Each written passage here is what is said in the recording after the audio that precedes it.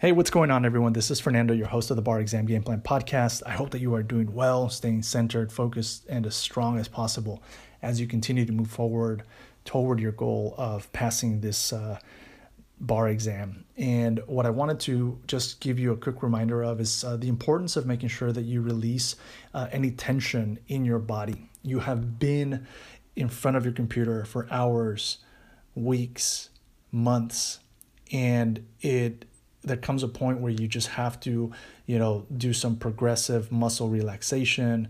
If you are able to, depending on where you're living in the United States, getting a massage, doing breathing exercises, doing a little bit of exercise to release, right, any tension that you've been holding either in your hands, your wrists, your forearms, your shoulders, your neck, your back, your lower back, right? Your legs, just doing something that will help you release that tension. Also, more importantly, any tension in your mind, right? Because you want to go in as fresh as possible and let go of this energy that you've been basically carrying around with you for a long period of time, right?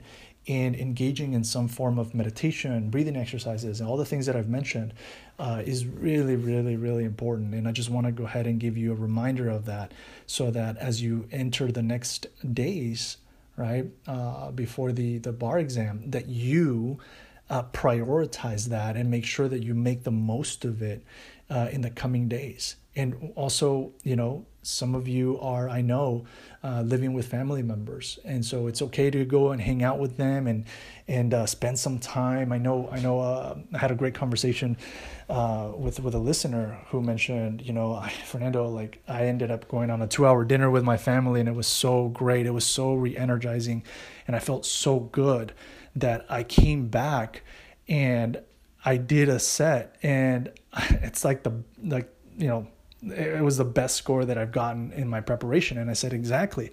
What you did is you allowed your brain to breathe. You allowed your brain to just really rest and relax. And when you came back, you were empowered in that way. You were, just really able to focus because it was,